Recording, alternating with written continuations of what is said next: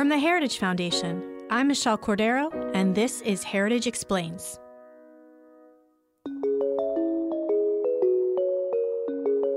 President Joe Biden has nominated U.S. Circuit Court Judge Ketanji Brown Jackson to replace retiring Supreme Court Justice Stephen Breyer. Jackson was a favorite among left-wing special interest groups, as well as an early frontrunner for the seat. At 51, she's just a year older than Justice Antonin Scalia was at the time of his 1986 appointment. He served for nearly 30 years. Jackson's confirmation hearings began last week. Heated debate today in the Senate confirmation hearing for Ketanji Brown Jackson. She could make history as the first black woman to sit on the Supreme Court, but first, she's taking questions from senators in a process that is becoming increasingly contentious. Can you provide a definition for the word woman? Can I provide a definition? Mm-hmm. No. Yeah. I can't. You can't?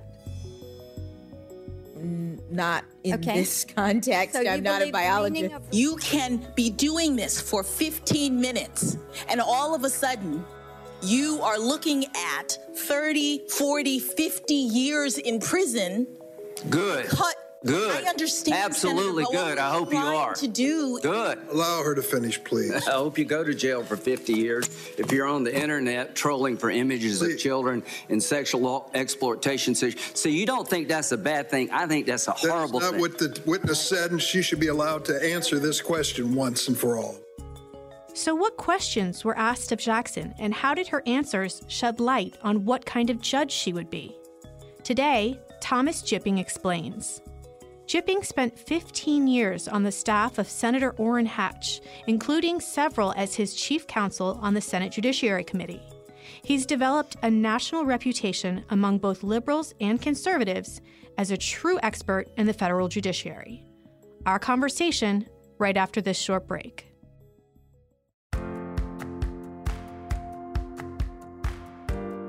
I'm Zach Smith. And I'm Giancarlo Canaparo. And if you want to understand what's happening at the Supreme Court, be sure to check out SCOTUS 101, a Heritage Foundation podcast. We take a look at the cases, the personalities, and the gossip at the highest court in the land. Be sure to subscribe on Spotify, Apple Podcasts, or wherever else you find your podcasts. It's SCOTUS 101. Tom Jipping, thank you so much for joining us. Thanks for having me. Tom, what would you say are the most important things to know about Ketanji Brown Jackson? Well, the two categories of things that are important to know about a Supreme Court nominee, I think, are her legal experience and her judicial philosophy. That is, what does her resume look like, and what does she believe her job is going ahead if she joins the Supreme Court? As to her resume, she has a really good academic credentials from Harvard, and she's been in private practice with 4 different significant law firms over the course of about 8 years. She was a federal public defender for 2 years. That's something which is not a typical credential for Supreme Court nominees, at least in recent years. And President Obama appointed her in 2013 to the U.S. District Court here in the District of Columbia. That was after she served for a few years also on the Sentencing Commission. I'm sure we'll talk about sentencing related to her judicial record. And then last year, President Biden appointed her to the U.S. Court of Appeals. I think that kind of parallels a little bit Justice Sonia Sotomayor, who was also on the District Court, the Court of Appeals, and then appointed to the Supreme Court.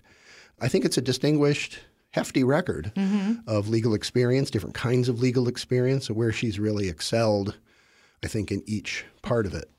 So when it comes to SCOTUS nominees, there always seems to be drama. Has there been any big controversy around her nomination? Yeah, I think a couple of them. Obviously, that began with President Biden's promise 2 years ago to appoint only a black woman to the Supreme Court. He made that promise during a debate during the presidential campaign. That secured South Carolina Congressman James Clyburn's endorsement, which in turn got Biden South Carolina, which, so that was a little bit kind of smarmy, I thought.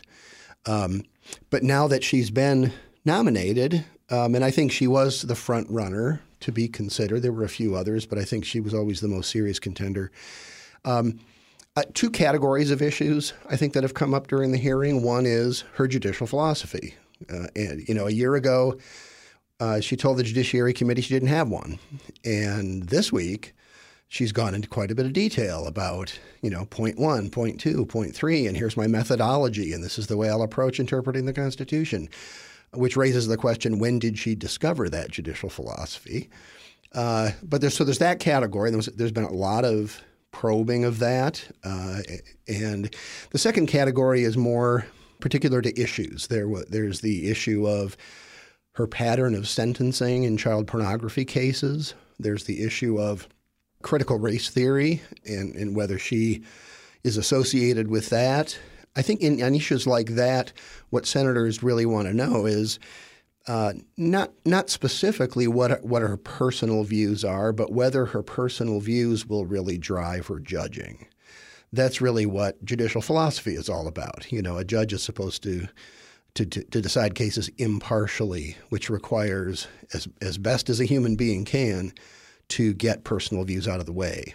But those issues are important, but they're important for that purpose, and those have been pretty contentious this week. Some Republican senators have gotten into some pretty sharp exchanges with her about them.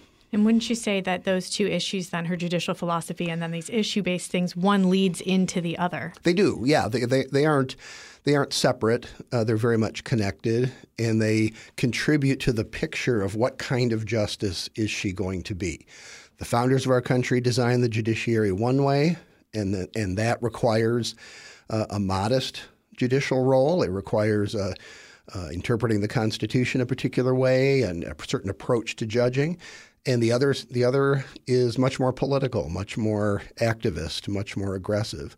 Which kind is she going to be? And that's where these different issues, they provide some clues for that, and that's what I think people are trying to figure out. What about some of these groups that have been supporting Jackson? Does that matter at all in the grand scheme of things? I would say two things. One is Democrats certainly believe it when a Republican nominee comes along. Right. How many times didn't we hear that the Federalist Society and the Heritage Foundation, painted a nominee with some kind of a broad brush? But certainly with Judge Jackson, there was a long list, not just of liberal groups, but of far left groups. The most liberal groups that are active on any of these issues that not only support her, but some of them actually recommended her. That's got to say something. Yeah, that's a little scary. Well, in those groups, shortly after the election in 2020, 70 of those groups signed a statement being very explicit to the Biden administration about the kind of judges that they expected. And they actually said in the statement that, the administration's priorities are at stake, meaning we want a judiciary that's going to further the administration's political priorities. They were very explicit about that. And so the fact that they so enthusiastically, so early, as I say, not only support but recommended her, I think it's fair to say that they know what they were looking for and they know whether they found it. Same is true with the Biden administration. Joe Biden, since the time he chaired the Judiciary Committee in the 1980s, he's been clear about the kind of judges that he will or won't support. He was one of only 22 senators, for example, to vote against John Roberts. Mm-hmm. Roberts is not considered an originalist champion, and Biden couldn't even support him. So there too, I think the administration knows what it wants, and I think it knows how to find them. So I think it's fair to say that Judge Jackson most likely is exactly what the Biden administration and their left-wing allies think her to be. So that being said, with you've been very fair throughout this interview so far. What type of judge do you think she would be? You've been doing this for a long time, and like I said, you've had a fair assessment. If you were a senator, what would you do? Well, the other thing that happened this week was that suddenly out of the gate, for someone who said she didn't have a judicial philosophy, she was using words like original public meaning and originalist and saying, I'm very acutely aware of the limits on my power. I attended Antonin Scalia's confirmation hearing in 1986. And I kept thinking, gosh, she sounds like him, you know? So, and this went on throughout the hearing. Obviously, she was coached. Obviously, she chose ways of phrasing things that might resonate with conservatives. But the question is, can we believe it? And what we were talking about just a minute ago, those left-wing groups would never support a Republican nominee who said exactly what Judge Jackson said this week.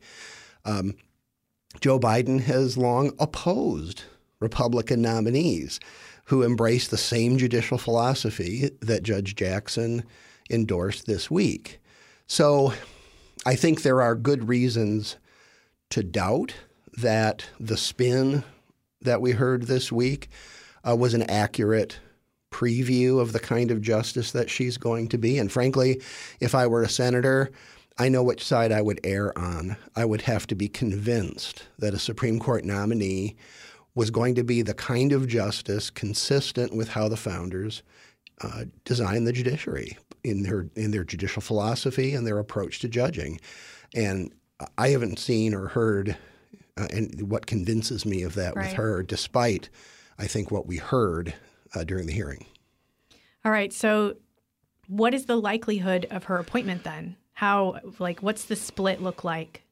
Well, I think from the beginning, people have the expectation that she will be confirmed. There were only 3 Republicans who voted for her last year for the Court of Appeals, Lindsey Graham, Susan Collins, and Lisa Murkowski. Even if all 3 of those, and they certainly don't have to support her for the Supreme Court simply because they voted for her for a different court.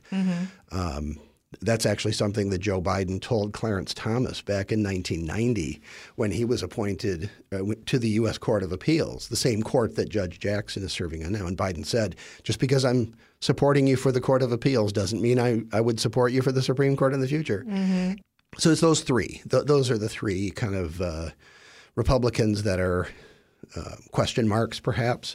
Even if all 3 vote against her and it's a 50-50 split, then Kamala Harris, the vice president, breaks the tie, which has never happened in American history. Interesting. That would make Justice Jackson the most controversial appointment to the Supreme Court in American history.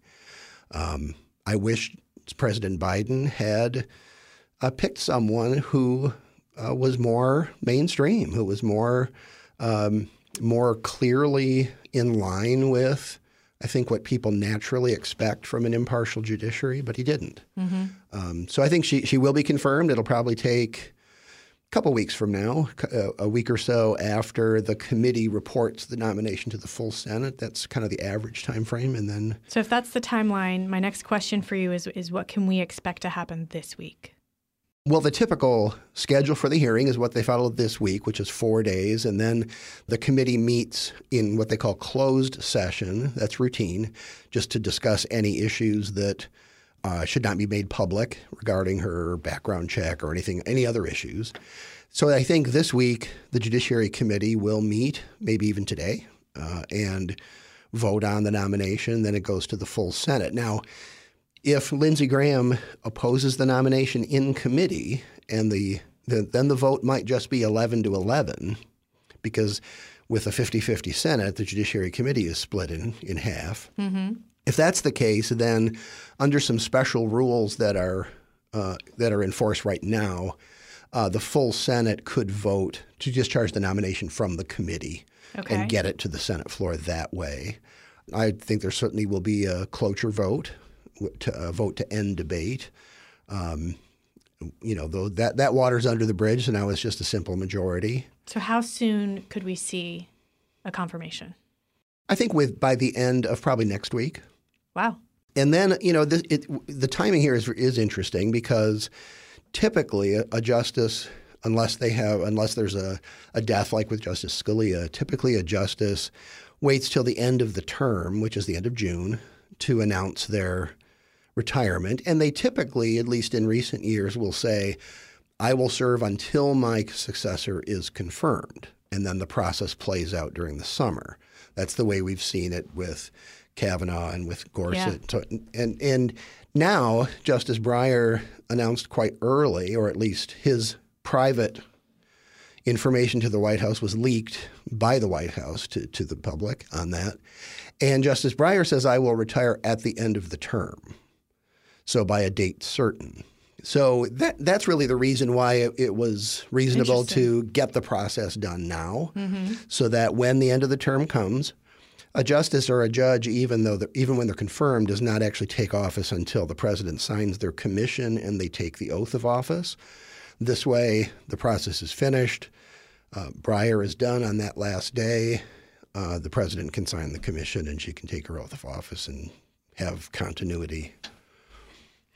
I'm thinking ahead, we've got some pretty big cases coming up this summer that Breyer will still be a part of. And I have to wonder if those on the left could be bitter that he's still part of that. Well, I know that it's tempting to kind of spin one way or another or characterize a justice as good or bad or moderate or liberal or whatever for your own purposes. But Stephen Breyer has been a reliable, liberal, activist justice since he was appointed in 1994. I mean, before he was appointed to the Court of Appeals in 1980, he was Ted Kennedy's chief of staff on the Judiciary Committee. I mean, this is not a conservative person by any definition. So he's been a reliable, and he's been quite a left-wing justice, in my view, on some important issues. So he's a reliable vote on the liberal side for all of those issues in these upcoming cases, I'm sure. I assume that— I think it's good to clarify that, especially with the situation that we're in. Oh, sure. Just like, Justice Barrett replaced Justice Ginsburg. That was a change in sort of the balance or composition of the court. Justice Kavanaugh replacing Justice Kennedy, not so much. Justice Gorsuch replacing Justice Scalia, not really. And this won't be either. Judge Jackson clerked for Justice Breyer on the Supreme Court. I think they have a lot in common in terms of their approach to judging. Certainly actions speak louder than words. So 10, 20 years from now, we can do a podcast to take a look and see what the record was. But I suspect that there really won't be much difference between how Justice Jackson votes on some of these really important issues and the way Justice Breyer did. Well, Tom, thank you so much for joining us to share your extensive knowledge in this subject. We've had you on more times than I would have thought on these type of nominations. They've come up more frequently. Well, they have. There's only one— here's a little bit of trivia. Only one president in American history who served a full term did not appoint a Supreme Court justice, and that was Jimmy Carter. Senator Hatch once reflected on that and said, I think that may be evidence that there is a God and he is smiling upon us. But, it does happen. It happens when justices decide to leave. I believe Justice Jackson will be the 116th justice that we've had, and a whole bunch in recent years. So these are opportunities for the American people to learn about that branch of their government, the one that's kind of shrouded in a little bit of mystery, and hopefully this will be useful. I know discussions like this are very helpful to our fellow citizens in that regard. Absolutely. Thank you so much, Tom. You're very welcome.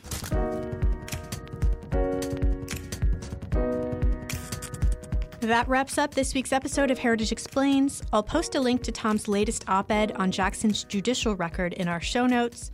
If you enjoy Heritage Explains, it would mean the world to us if you could take a moment and leave a 5-star rating or comment, or even share our podcast with a friend. It really does make a difference. Thanks for listening, and have a great week.